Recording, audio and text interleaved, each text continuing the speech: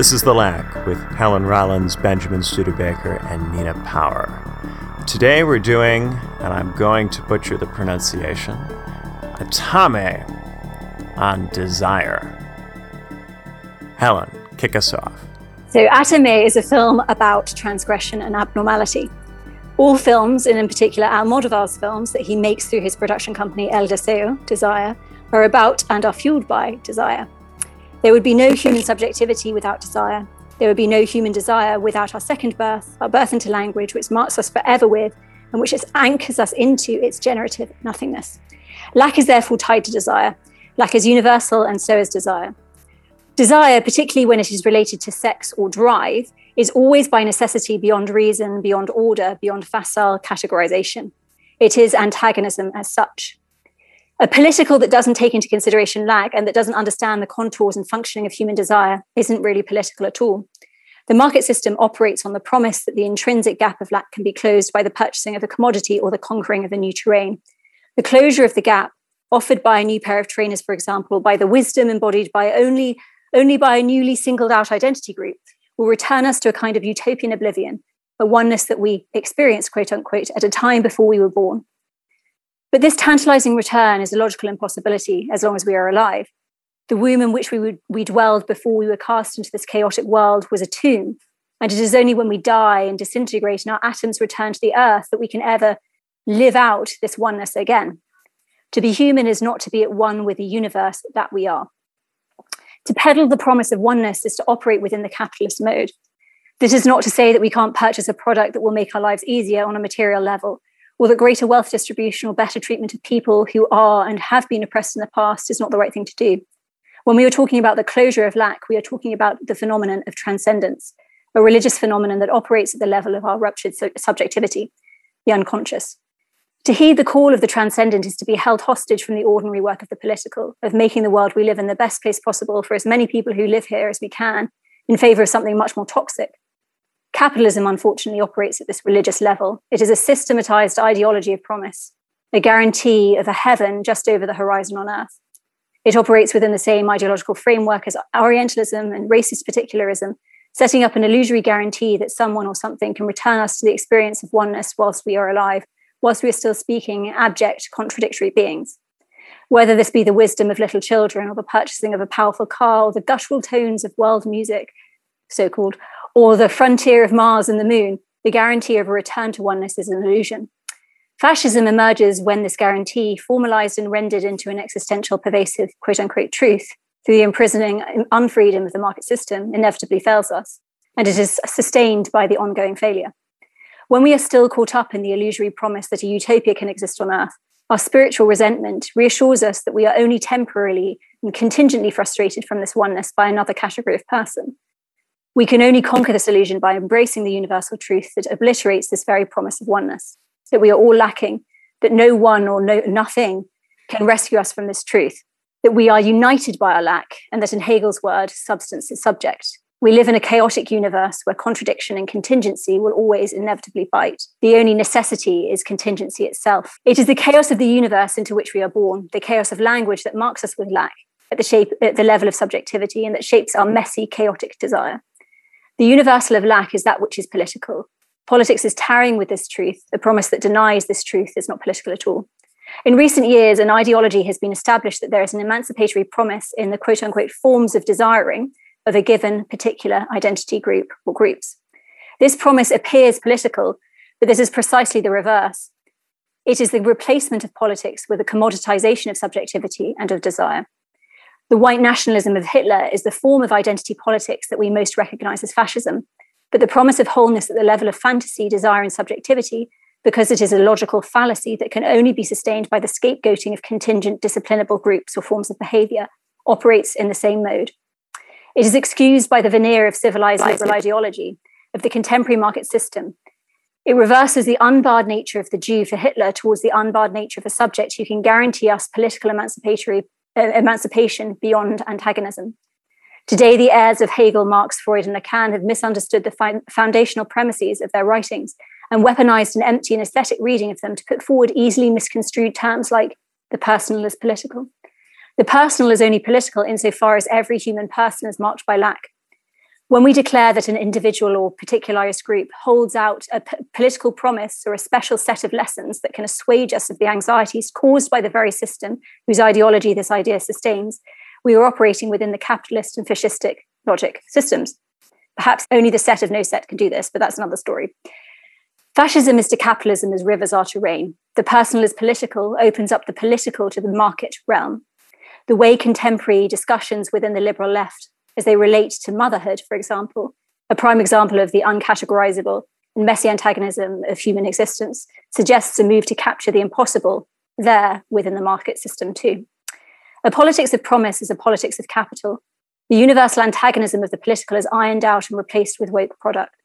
Rather than fixing our eyes on the contradictions and illusions of the market system that generate the very scapegoating, oppression, and enemy-making that the best of politics should assuage, market ideology tells us that we can purchase a handmade candle in the shape of a vagina from a lady candle maker, or that we can read books for a year only written by, brackets, upper middle class ladies. The depoliticization of desire operates in the same way. We erect borders around protectist identities whose foundational modes of desire are said to operate in ways that no others do.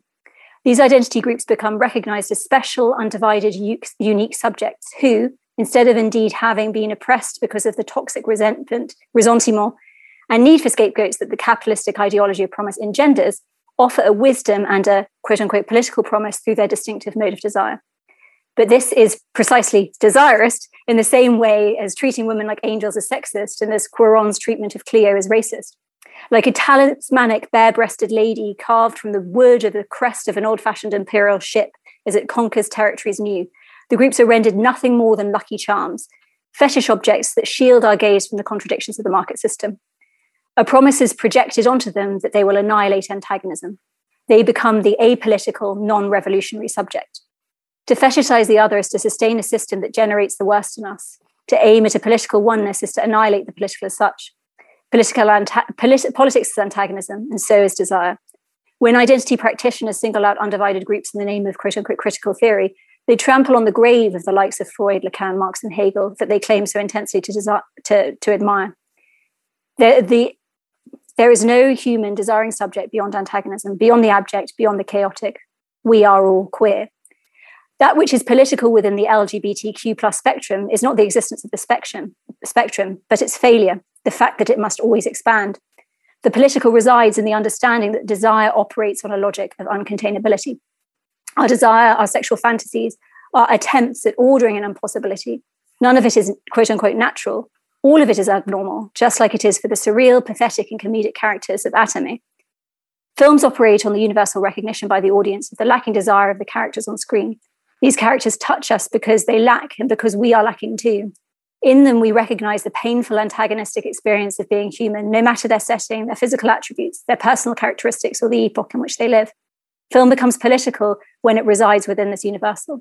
The films of Almodóvar, despite railing against a particular reactionary form of government in Spain, despite often focusing on, in particular, on women or on homosexuals or transsexuals, are political precisely because they investigate the universal antagonisms at the heart of the subjective experience of these particular groups. Almodóvar's characters are not magic, they are messy, they are abject in their lacking desire. We who speak are abject, we who think are divided, we who desire are queer. All right, Nina, you're up. Right, so I was thinking about this film, which is also sometimes translated as Tie Me Up, Tie Me Down, in English, in relation to two different conceptions of freedom. One of which is perhaps an older idea that freedom or liberty is the freedom from being dominated or consumed by your desires and your predilections and your weaknesses. So in a way, let's say an image of desire as something to be controlled, whether we're talking about appetite, sexual appetites, appetite for food. And obviously, if we think about the 7 deadly sins, some of these are concerned with appetitious forms of behavior. And then a second idea of freedom, which is the freedom, let's say, to explore desire or to expand desire or to indulge desire, I suppose. And I think we've been talking a lot over the weeks about the sexual revolution and at what stage we are at in it. If we think that it perhaps began around the 1960s, and a lot of theory, obviously, like Deleuze and Guattari and so on, are interested in unleashing the flows of desire and thinking about a kind of libidinal conception of politics. And in this sense, Almodovar's films, I think, are about both of these ideas of freedom and desire in relation to desire. So on the one hand, the freedom being almost like the emancipation from desire on the basis of its understanding and control, so that one doesn't indulge in every single thing that one wants to do. And this is actually a mark of how virtuous you are. And it's a question of constraint. And I think that we can read Almodovar's film as a kind of metaphor for a long-standing political question, or a question that is central to political philosophy, namely the question of voluntary servitude. And this is a kind of permanent question. It's a very relevant question today when we're thinking about the conformity of people to particular rules and regulations. So, for example, how people respond to the mass global lockdown, which obviously played out differently in different countries. But what we can see as a kind of, unprecedented attempt to quarantine or constrain people for vast swathes of time, largely in their homes, on pain of penalties and so on, which is something unprecedented in our lifetimes, we have to say, that raises very immediate questions about how people behave, how they respond to particular messages sent by the government, transmitted often in very fear-inducing ways. And the government have admitted in the UK, for example, that they used fear tactics to scare the population. They freely suggested that they engaged in a politics of fear so that people would behave in a particular way that they wanted them to. So we know very well that fear and manipulation are political weapons that are used at times by governments. But this is a slightly, I want to pose like a slightly different question, which is to do with the film. So we have a character, the female lead, who is a formerly porn actress who is now acting in a kind of horror or sort of campy horror film, and the director is kind of in love with her, or at least kind of obsessed with her. And then we have the male lead, who's kind of released from a mental hospital, and the Banderas character, who is very frightening in some ways, who is obsessed also with this porn actress, who he has met once before on a previous escape attempt from a successful escape from the mental hospital. And so there are several different kinds of bondage or constraint in the film. So one of which would be the most obvious one, the physical kidnapping of the actress, and then the use of handcuffs and ropes and so on, and with all of the play around kinkiness and, so on that Almodovar is sort of interested in and hinting at in that. We also have the form of bondage that she suffers from, and her character is a junkie, described as a junkie earlier on in the film, and she exhibits tendencies towards relation particularly to heroin, but also to other substances, which we could also see in terms of a kind of constraint, like the possibility of addiction, which is also a form of bondage. So we have the kidnapping, we have the drug addiction, we have then the question of love and the question of the relationship as a possible form of voluntary servitude. And obviously this film you can absolutely criticize from a feminist point of view, because it's extremely violent. You have a kind of crazy obsessive guy who uses violence and coercion and threats in order to not only physically imprison and physically hurt a woman, but also in a moment of sympathy after he gets beaten up whilst trying to buy heroin for her, a kind of Beauty and the Beast reversal in which she kind of feels sympathy for him and then falls in love with him at this point, and ultimately it's presented as a kind of love story in which even the main female character's sister approves of the relationship somehow, even though it at its commencement it was a violent capture. But I think then, more broadly, we have the kind of question then of dependency, and the idea of relationships being, you often hear, I suppose, this idea of codependency or trauma bonding, or the idea of the possibility of romantic relationships, in a sense, also being potentially a form of constraint. And there are obviously more or less forms of abusive relationships. There are ones in which one party seeks to prevent the other person from, let's say, seeing their friends or their family, or, you know, in a way, kidnapping them from the world and trying to create a world in which perhaps the other person is somehow to uniquely, although ultimately it would be impossible to do this, but to fulfill the other person's every need. And this often involves vast quantities of jealousy, possessiveness, stalking, and so on. And I think we probably all know of those kind of relationships, whether in our own past or in people that we know. It's not an uncommon pattern of behaviour to a greater or lesser degree. So we have, I guess, various forms of external and internal and sort of, let's say, material and metaphorical kinds of bondage that are at play here, that are part of this bigger political question about what it means to be free. In fact, does freedom mean complete cutting off of all dependency, which would include all of our social bonds? And this is sometimes the fantasy of the Homo economicus, or the apparently free, autonomous individual who is somehow rationally calculating his or her every move, and doesn't seem to be burdened by any form of kind of attachment, whether it be familial or questions of loyalty or friendship, or, you know, to a place or time or anything like that. There's a kind of existing fantasy in that way. Does freedom actually mean rather control of one's desires? And I think one of the questions posed in the film is whether love is a substitute for substance, if you see what I mean. Does the romantic it's left open, and I think actually slightly underexplored. I think that the last part of the film is somewhat rushed, actually, and I thought there could have been slightly more exploration of the relationship between the woman's desire for heroin and her about turn on the man in relation to this question of love and romance, and what the relationship between substance and romance might be in that sense. Can you therefore replace the domination of one form of bondage with another, let's say? So is there good bondage and bad bondage?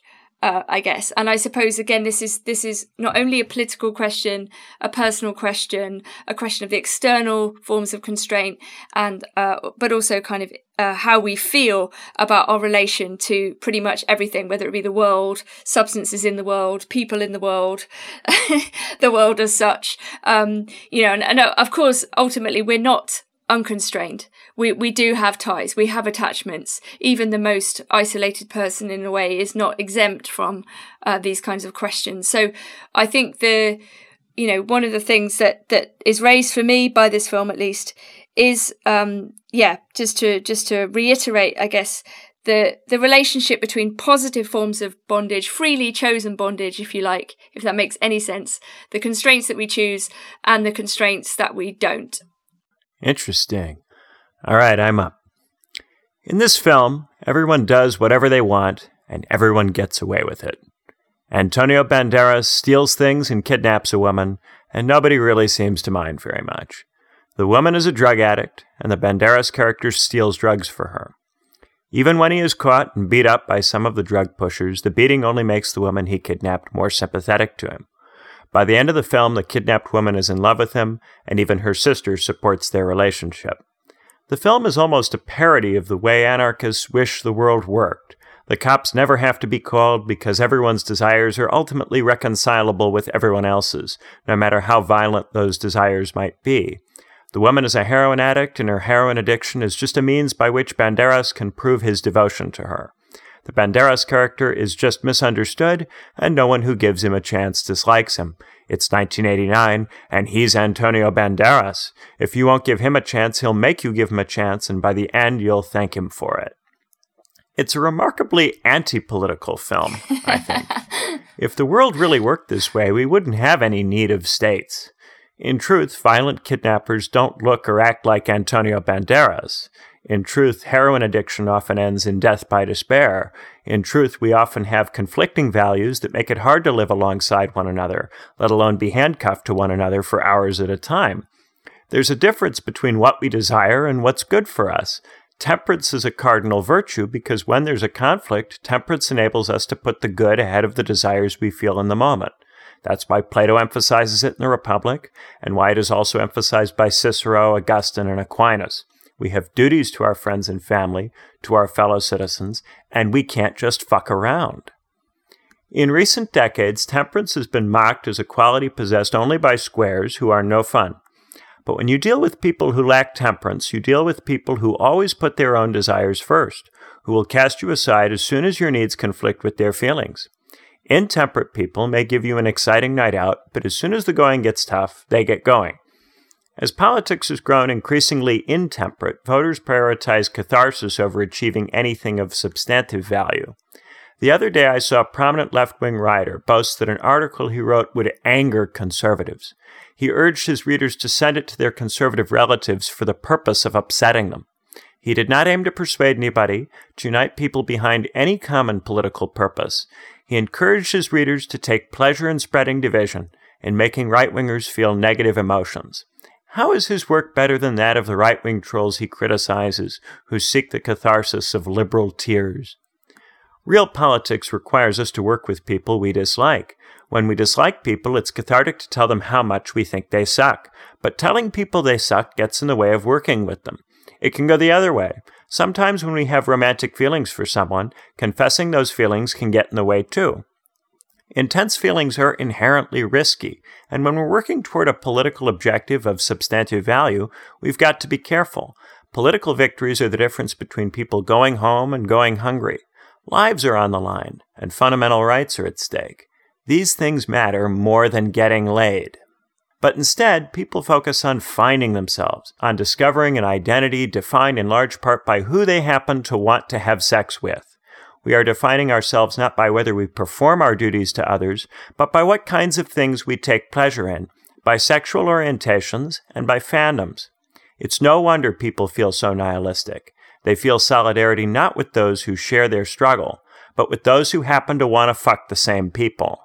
It's morally meaningless, and politically, it goes nowhere. So true. It's so this phenomenon of politicizing sexual quote-unquote identity, even this idea of sexual identity. How is sexuality? Obviously, sexuality is part of the human subjective experience. But do I have anything particularly in common with another cis woman? No, do Sith. I? No. Sith. Sith. Is that revenge of the Sith? Yeah, exactly. No, but do you know what I mean? It's like, does one gay man have? Obviously, historically, when we lived in different contingent political formations where there was more homophobia objectively in the past, but today, does a gay builder have the same, political needs as a gay father of two business owner? What? The only really, majorly significant form of historical solidarity that comes to mind in relation to the history of the lesbian and gay movement would be the lesbians who looked after the men who were dying of AIDS in major cities in the 80s. And this was an act of solidarity on the basis of a shared homosexual identity, even though gay men and gay women don't otherwise necessarily have many of any of the shared same interests beyond this. And so, there was a kind of form of political solidarity that became a form of personal action. And often those women were asked to assist the men in dying, in fact, because the doctors wouldn't do it. And they were often the only people who looked after the men at that time. But yeah, that's absolutely, because, again, like the set of no set, the Marxist idea. And obviously I think it is sort of wrong to morally ask those who are excluded to be the revolutionary subject, to take it upon themselves to redeem everybody. But there is a thing of when one is an outsider in a given, in a given political framework or whatever, then yes, one shares an outsideness with another group.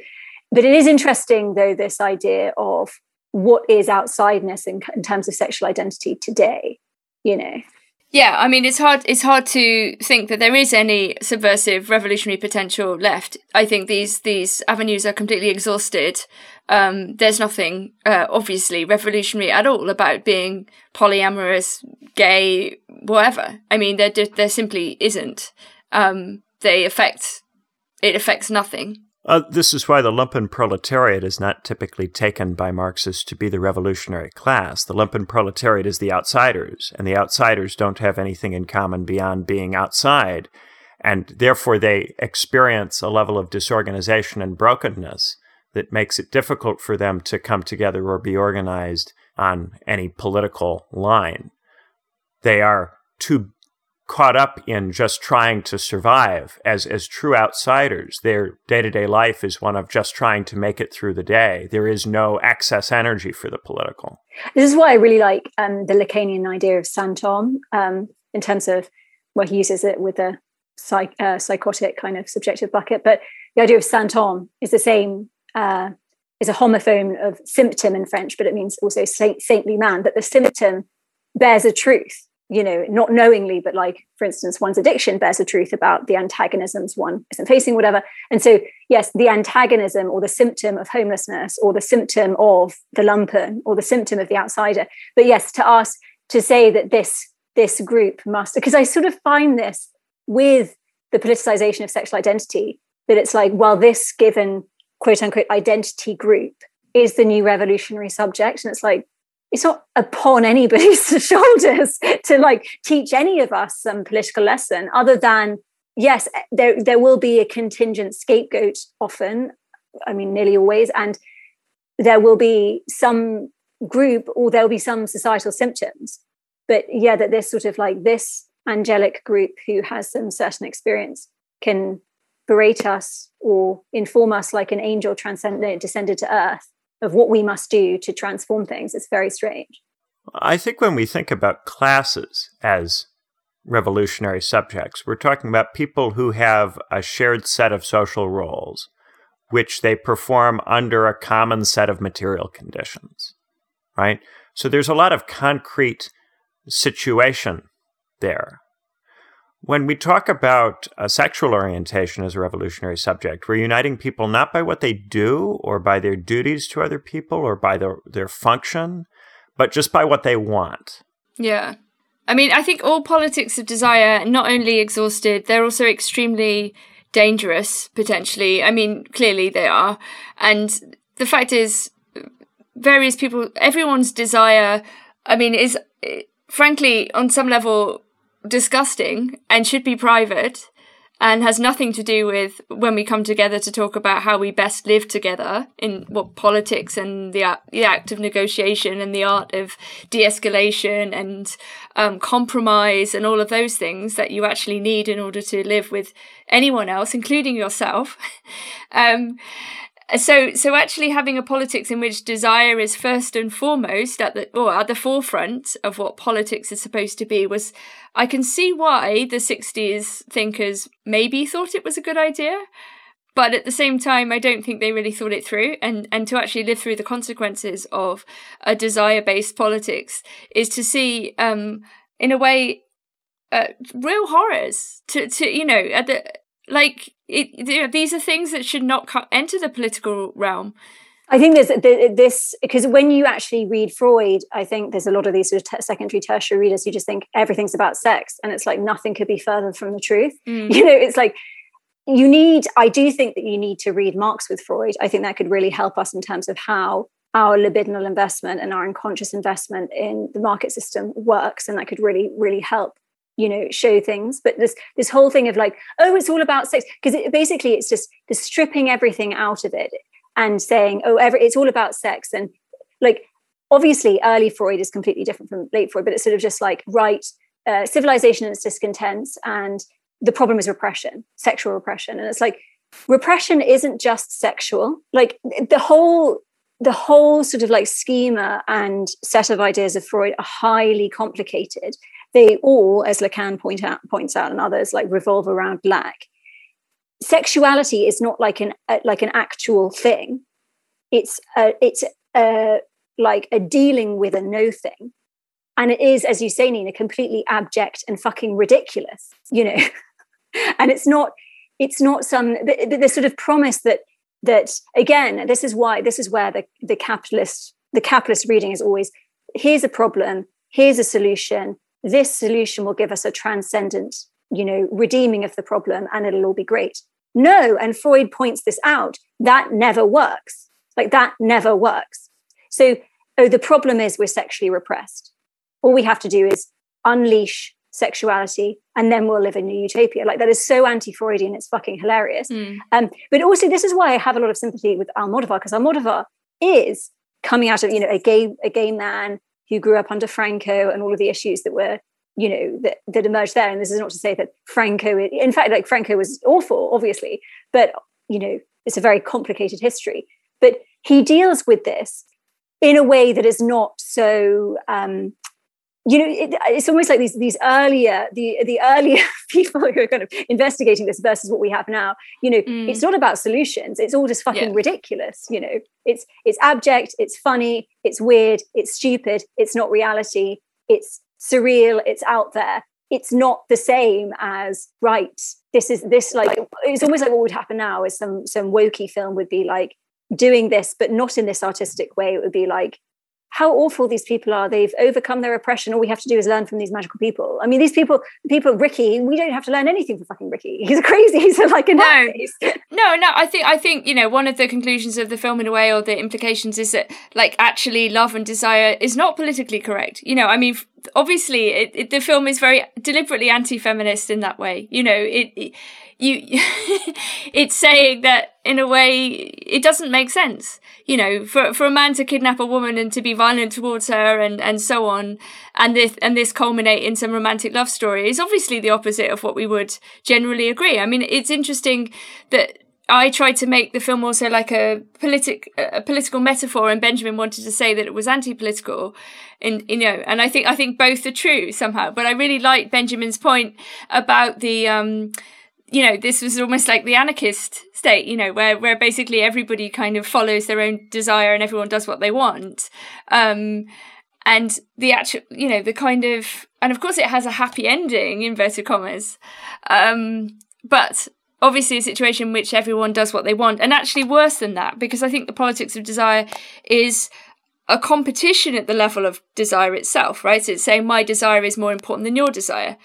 You know, and we see this play out all over the place now. It's almost like people want to give their desire rights. You know, it's like not them as person who has a desire rights, but their desire itself needs rights or something like this. Well, to come back to the distinction Nina made about freedom being associated either with freedom from desire or freedom to indulge desire, I think along similar lines, there's a kind of virtue signaling that occurs in the first case and a kind which occurs in the second case. So in the first case, the way you signal your virtue is by signaling how in control of your desires you are, how little you are influenced by your desires. And there's a pridefulness of the Stoic kind where you go, I am the Stoic sage. I cannot be moved by circumstance. No matter what, I'll never, ever, ever give in to the appetite at all. Look at me. I'm so great, right? But on the other side, there's this idea that, look at me, I have entirely benign desires. My desires, I can indulge them completely and they cause no harm to anyone because my desires are so lovely and pure and beautiful, right? And in this film, everybody gets to have that. Everybody gets to have desires which cause no harm to anybody, that all happen to harmoniously all fit together. And this is, I think, really when they say, you know, what if everyone were queer? What if everyone had this set of virtuous desires that all fit together neatly and wonderfully and didn't require any kind of political management at all? What if everybody could completely indulge desires that were completely harmless? And that's the fantasy, I think, that increasingly predominates liberal politics. There's a few things that made me think of. First of all, I absolutely think that this is the syllogism right here, that it's both apolitical and political at the same time. And like only a film and certain other forms of art can actually manage this. Number two, I think that absolutely, like in a way, it's funny, Almodovar obviously is not autobiographical, but the director character is this absolutely gross, like overweight, old, lecherous dick, but you know, he's sort of like he's sort of a send-up, but it's a very kind of like childlike comedic world. You know, it's like a 7-year-old's world. It's completely tame. You know, it's like, oh, let's have this, oh, let's put the Duplo blocks together and like it's like objectively ridiculous and childlike. The other thing, by the way, about this idea of we're all queer and this idea of like certain identity categories that have collective political whatever, you know, of course, again, humans operate on two different levels. We have the material level and then the unconscious level, or the split subjectivity. So yes, okay, we might say that, for instance, at given situations, women experience this, blah, blah, blah, but on a transcendent, quote unquote, level, you know, it's much more complicated, and sex would fit on not the material, but some other kind of dimension. But yeah, the idea, and Giget's made this point a lot, that the plus of the LGBTQ is correct, not LGBT, blah, blah, blah, or the ever extending, because as you know, what you'll see is there'll be like, okay, there's the A for asexual, and then there's gray asexuality, then there's then there's demi-asexuality, then there's pan-asexual, and all these different things, which the truth of it is that everybody's desire is different, like everybody's, like anybody, you, like, they're only the same insofar as we are all human beings, and we all are born, and we all enter into language, and certain things happen in similar ways in our first, you know, 0 to 5 years. So therefore desires can take certain, you know, so there's like a list of fetishes, and like they, you know, they all sort of like operate around similar things, because we're all dealing as we enter into language with similar things. Obviously we can go into like what a sexual fantasy actually is, what it means. That's a whole different thing. And it's actually quite interesting. But they all have similar dynamics, but they're all different. They are all unique. So anytime you try to capture them, you can't. They keep going on and on and on. So therefore, all of us share is our crazy abjectness. And the other thing about that film being very childlike is it follows the logic of sexual fantasy itself. Sexual fantasy takes the logic of like a 3-year-old, because this is sort of the age at which it forms. So it is sort of like absolutely hilariously childlike, you know. It's a child's logic with lots of ellipses and symbolism and absurdities. Thinking a little bit more about pride, and pride, of course, is a major theme of this movement. You know, the pride of, on the one hand, having the correct desires, on the other hand, having completely overcome desire. I think both are equally forms of pride, equally deeply arrogant perspectives. I think if anybody's really honest with themselves about what they desire, and they really, really look at themselves and ask themselves, what do they want? What would they do if they really just did what they wanted? You would have to admit that some of the things that you want are things you absolutely must not do, right? So right now, my father's got prostate cancer, and he's bedridden. He's lying in a bed. There's tumors in his brain. He can't form complete sentences, right? And my mother is caring for him in the house, right? And what do I really want to do? I would like to go away. I would like to go somewhere far away, rent a cabin, get an Airbnb for $1,000 a month, I don't care, and not talk to her, and not see him, and not be there. That's what I want. Now, I shouldn't do that, and I'm not going to do that. But that's what I want, right? We shouldn't do what we want to do. What we want to do is often really wrong. Really wrong. Not just a little bit. I know we live in this chaotic universe where things don't make sense and things are complicated. We both love and hate, you know, and this ambivalence is something that often people go to psychoanalysis because they can't deal. Or like they've repressed one desire, but it's returned as like a stomach ulcer or as toxic anxiety or something. But we have multiple, often contradictory desires. And as you say, often desires that are abject and horrible and immoral. And often, you know, it takes admitting it. But as you say, you know, you're not going to do it. And, you know, we have to have rules and things like that so that we don't. You know, it's a very common thing for people to have at a part of them parasite, desire to kill their parents. Of course, we can't do that, because we live in a material reality with other people. And also at the same time, we love people as much as we, don't at the same time.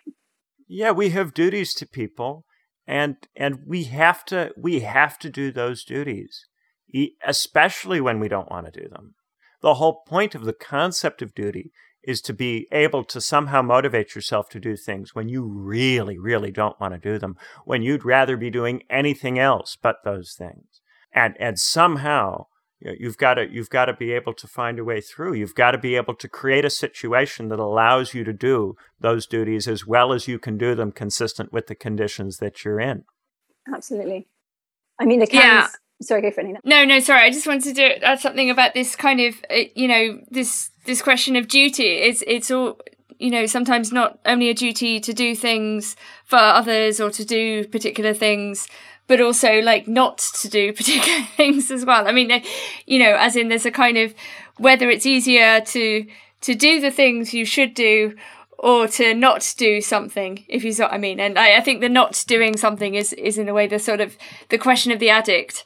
The addict is always the person who is struggling not to do like the one thing that they delusionally think will somehow fill their lack, and so it's a kind of question of constraining oneself like to a different kind of nothing, or trying to replace the lack that you feel and that you again you think there is a solution to your problem, whatever your problem is, but it's literally the one thing you shouldn't do because it's precisely the thing that will destroy everything else, and you also know that as well, and so I think this kind of the fantasy of the one substance or the one type of thing that will somehow fulfill all of your needs, even though repeated evidence would demonstrate that is precisely the opposite of the case, and in fact it destroys everything else. And then I suppose you have to admit that in a way that the desire for destruction is also part of your desire, that the desire to actually destroy everything that you hold dear, whether it be your personal relationships, your your standing, your jobs, whatever, is also part of your desire. And that's even stranger to try to understand, like the nihilism or the desire for a kind of destruction or an end to it all, but somehow an end that you can also enjoy. No, exactly. And this ambivalence, the return of the repressed issue, all we have to do is overcome repression. It's like part of recognizing what's repressed is that the dualism of it. And we repress, often we get, reaction formations of this like stuck issue, but of this ambivalent desire. We get caught between two and not recognizing either. And so if we unrepress one desire, there's still another desire that's opposite, that's also repressed. And, Schopenhauer in World's Will and Representation says that we're stuck between pain and boredom as human beings. And Freud says, depression and melancholia. If you get the thing that, on some unconscious level you believe will fulfill your lack, you'll be melancholic. And it's almost worse because you have recognized the impotence of that thing. So often people who are like toxic accumulators, like toxic capitalists, they have to keep accruing zeros and zeros and zeros precisely because it fails to fulfill them. You often get very melancholic, wealthy people, for instance. And then depression is on the other side where, if you don't have what you desire at all, it's highly depressing. So we're stuck between these two things. And Lacan says, don't give way in terms of your desire. Partly because, as in, desire is dualistic. So if you get one thing, then you're repressing another thing that you might also want that's antagonistic. But you have to, at some level, realize that you need to go after what you want. Like, you have to recognize and be honest, as Benjamin was saying, like if you say, oh, I'm just totally abstinent, that's also a problem. But at the same, recognizing that it's messy and shit and antagonistic and often abject. But at the same time, recognize that actually fulfilling whatever you have is going to just confront you with the impotence of anything to overcome lack, and is often more terrible and painful. So everything is ambivalent in this world, and there's no easy solution, and capitalism sets up facile solutions. And the way that we deal with sexuality right now is totally facile, is totally one-sided, and also really against whatever the fetishized group is, that they can't handle antagonism, or that they are undivided beings. And as undivided beings who aren't antagonistic, well, they're not human. So who's the really offensive one here? Well, and I think another one of the things I like about Plato and Aristotle and don't like about the Stoics is the acknowledgement that you need to be in the right kind of setting to appropriately take on and perform a role. That if you're in a setting that is too stressful, too miserable, that doesn't meet your basic needs, that of course you're going to fall prey to having to meet those. And that's why the lumpen proletariat doesn't have revolutionary potential. The lumpen proletariat is in a situation where it doesn't have the psychological resources to be political, and is therefore unable to organize. So for instance, to return to my own case, right? I could not stay in the house with my mother all the time. If I did that, I would fight with her too much and have too much difficulty there. So I had to go to a different house for part of the day, right? So that I can come back to the house and be around her as much as I can stand, right? That's how I balance it. So I can do as much of it as I can, but take care of myself well enough that it's sustainable and that I don't lose it. And the Stoic would say, well, you should just be able to stay in the house and just do it and just not be at all fazed by any of it. And I think that's a similarly prideful mistake to the mistake of saying I can just do what I want and run off to a cottage in the woods. Yeah, I think it's a totally religious fallacy. It's asceticism, it's bollocks, and it's highly anti-human. And it's very depressing, actually, because what you're really missing in favor of just sort of elevating to the superego is depressing. And as you say, I think Freud, it says that the cure is getting to be able to tolerate ordinary unhappiness. And ordinary unhappiness is recognizing the material needs. And often, we want to it's amazing what human beings can put up with if they believe it's going to, the thing that they attain by putting up with it is going to close the gap of lack. So, for instance, boarding school, to talk about it again, lots of people are realizing, lots of the parents who send their kids off, which is terribly depressing, realizing that it's not this magical cure-all, and actually it hasn't really done anything and cost them lots of money and got lots of people, into debt. And so now it's realizing, what the fuck was I doing? I managed, because I thought that this was going to solve every problem and make, my children's lives magically better. The children go through abuse and separation and horrible things in the name of success. And instead of realizing, well, nothing can close the gap of lack, so all we have is here and now, then you can actually make more reasonable decisions, like we should have a fairer society and we should tax people more, and et cetera, et cetera. And we should actually have, return to some kind of actual political. We should not forgo the political in exchange for the identity political, which isn't politics, especially when it's about desire. What? Yeah, I think politics then becomes something that is fundamentally incomplete, right? It can't ever be solved. And this is the problem, with solutions of any kind, right? To sort of have a psychoanalytic conception of politics is to say that there will always be disagreement and that we will always have different needs and different desires. And all we can basically do is to try to navigate those in a way that will probably make everyone slightly unhappy. But at least it won't make, some people extremely unhappy, or, and that's about it, I suppose. And I think, especially when you're younger, it's very, very tempting to think that there is a best system or a best possible way of doing things, and to kind of throw all your weight behind that. And, I think a lot of that idea today comes from this idea that if we just stop history, this is a kind of perennial political fantasy, that the past was this horrible, murderous, horrific place filled with terrible people doing terrible things, but we can start again and we'll be nice and good people. And everyone in the past was rotten, but we're not like them, and this is a perennial fantasy too, that we therefore we always forget precisely the ambivalences of history, the ambivalences that we share, all of our inheritances, not only the ones that should or should not make us feel guilty, and whether guilt is a useful political affect or not, I strongly doubt, but rather to understand that we are them, we are everybody in history too, with all of the same questions, all of the same problems and so on. Just because technology slightly changes, the human doesn't really. All of the same virtues, vices, emotions, negative feeling, envy, jealousy, all those things, they still exist. We still have them, you know, and they don't just disappear. Exactly. And I think politics, guilt and discipline shouldn't be something, is not the political. And I don't think you can discipline desires. I think that you can, recognize desires and find best ways that the stakes can be lower, or they can be played out in like constructive ways.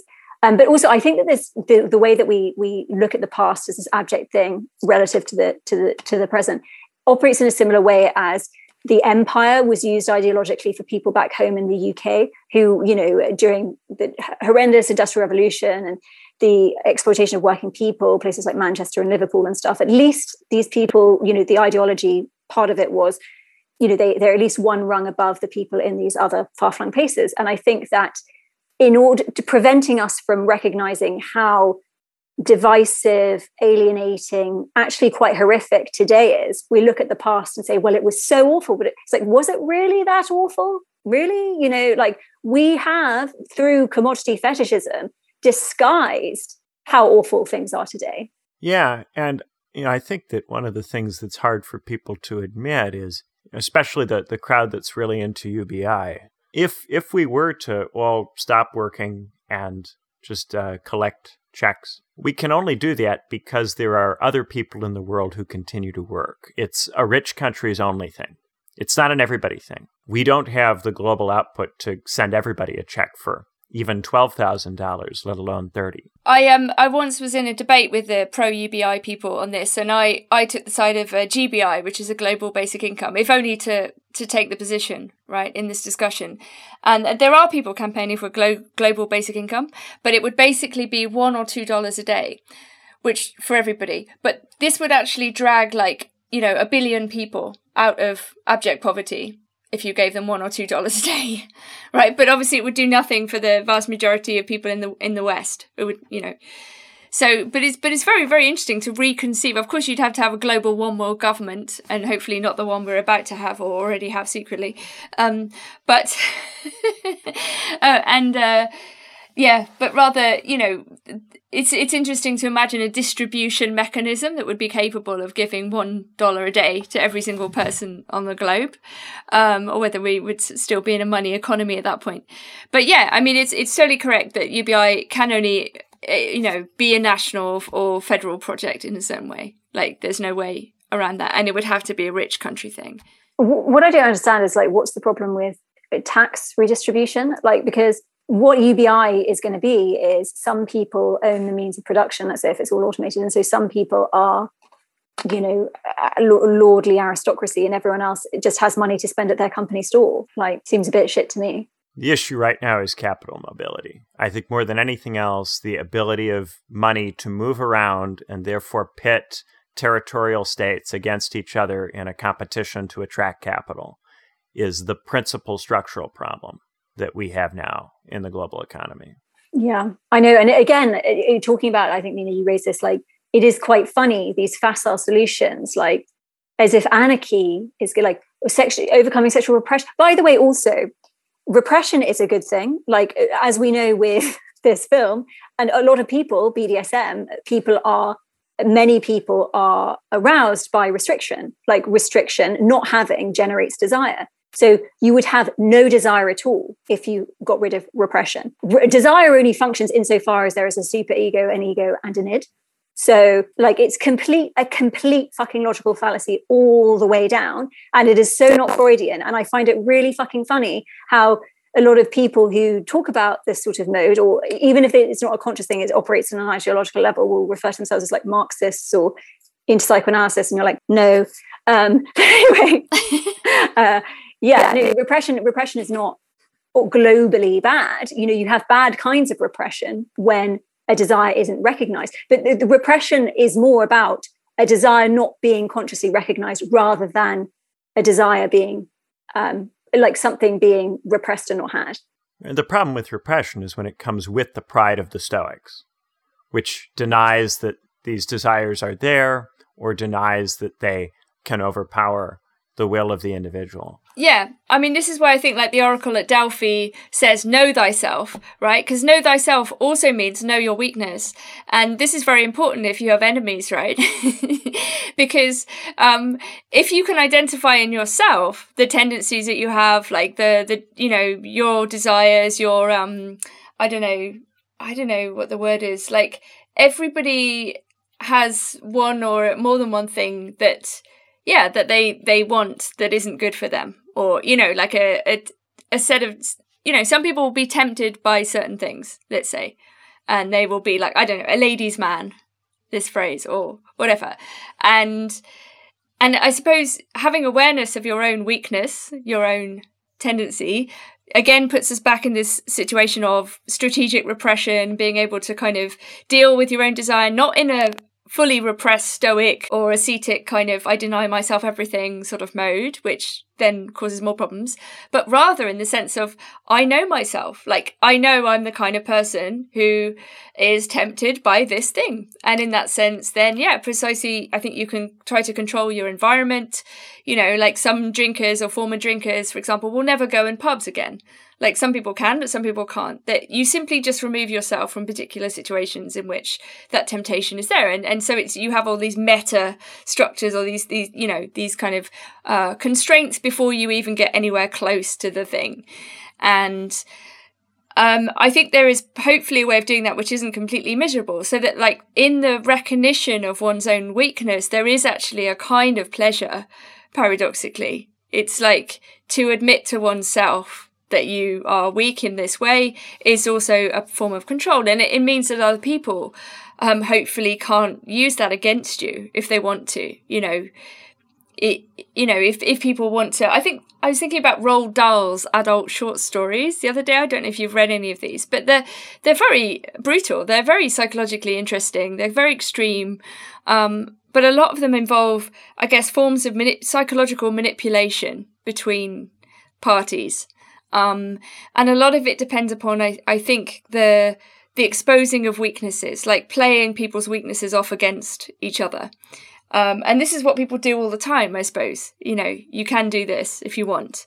But if you know who you are, then it's less likely that someone can trip you up in this way. Yeah, as someone who loves to control things, it's really fun to control your environment in such a way that you can control yourself and your day and what you do. And I think the point Nina's kind of making about pride is always a form of vainglory. Pride is always imagining that you don't have certain weaknesses or certain desires. So in the Stoic mode, it's denying that you have or can be controlled by desire at all.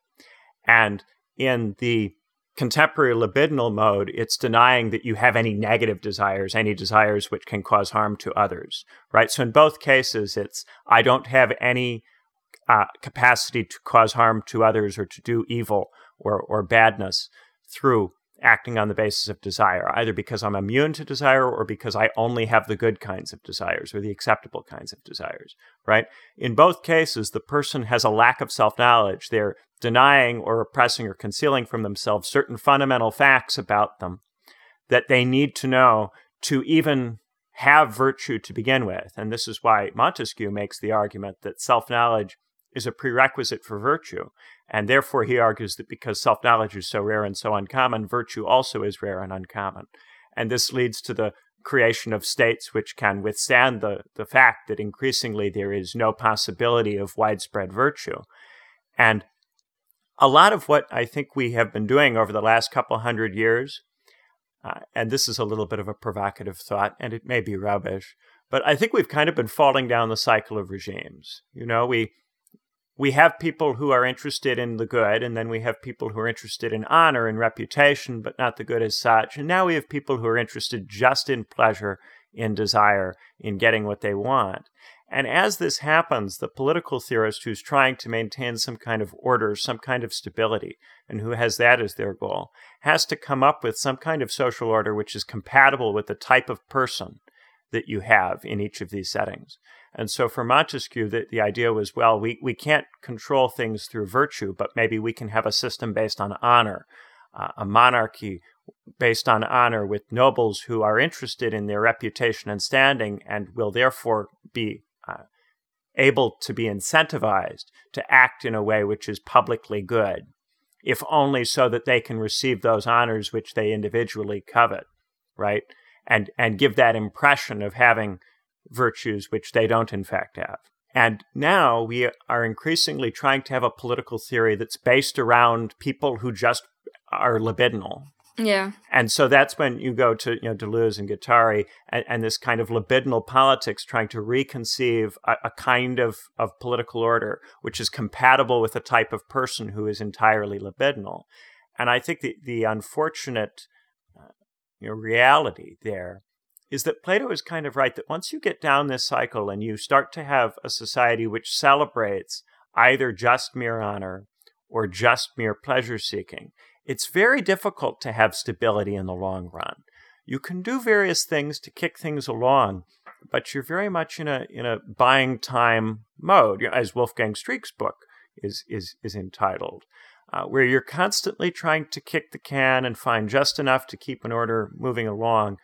But because you don't have any kind of public concern for any kind of collective good or public welfare, because that's not something that is enough to motivate anybody anymore. And now even honor and reputation is not enough because people have become really entirely shameless and just entirely fixated on getting whatever it is they happen to want in the moment. Now you have to somehow have a society which makes that kind of libidinal attitude compatible with order and stability. You have to come up with some kind of political theory which enables that. And I think we have come up with quite a bit. And we've gotten pretty far with this. I think in many respects it's remarkable how stable things are given how rancid a lot of our public attitudes are at this point, a lot of our attitudes to other people. It's kind of surprising how stable the whole thing is.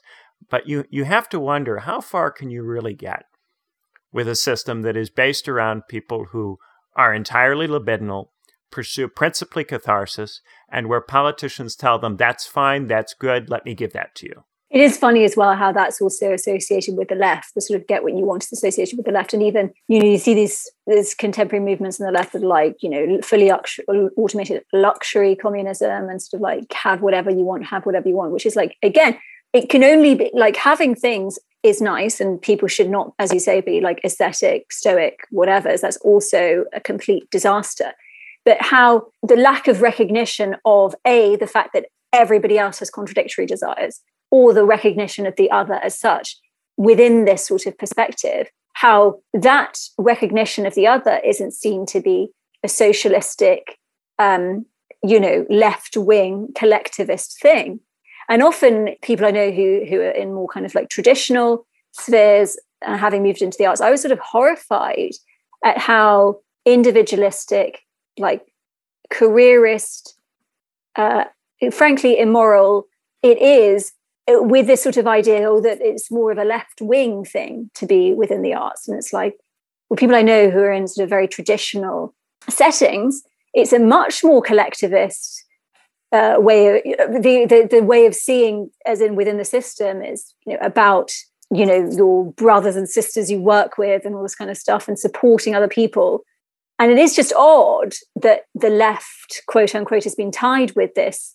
Just have everything you want and fuck everybody else. It's very strange. It's everybody at this point, on both the left and the right, is tied into some version of this catharsis pursuit, I think.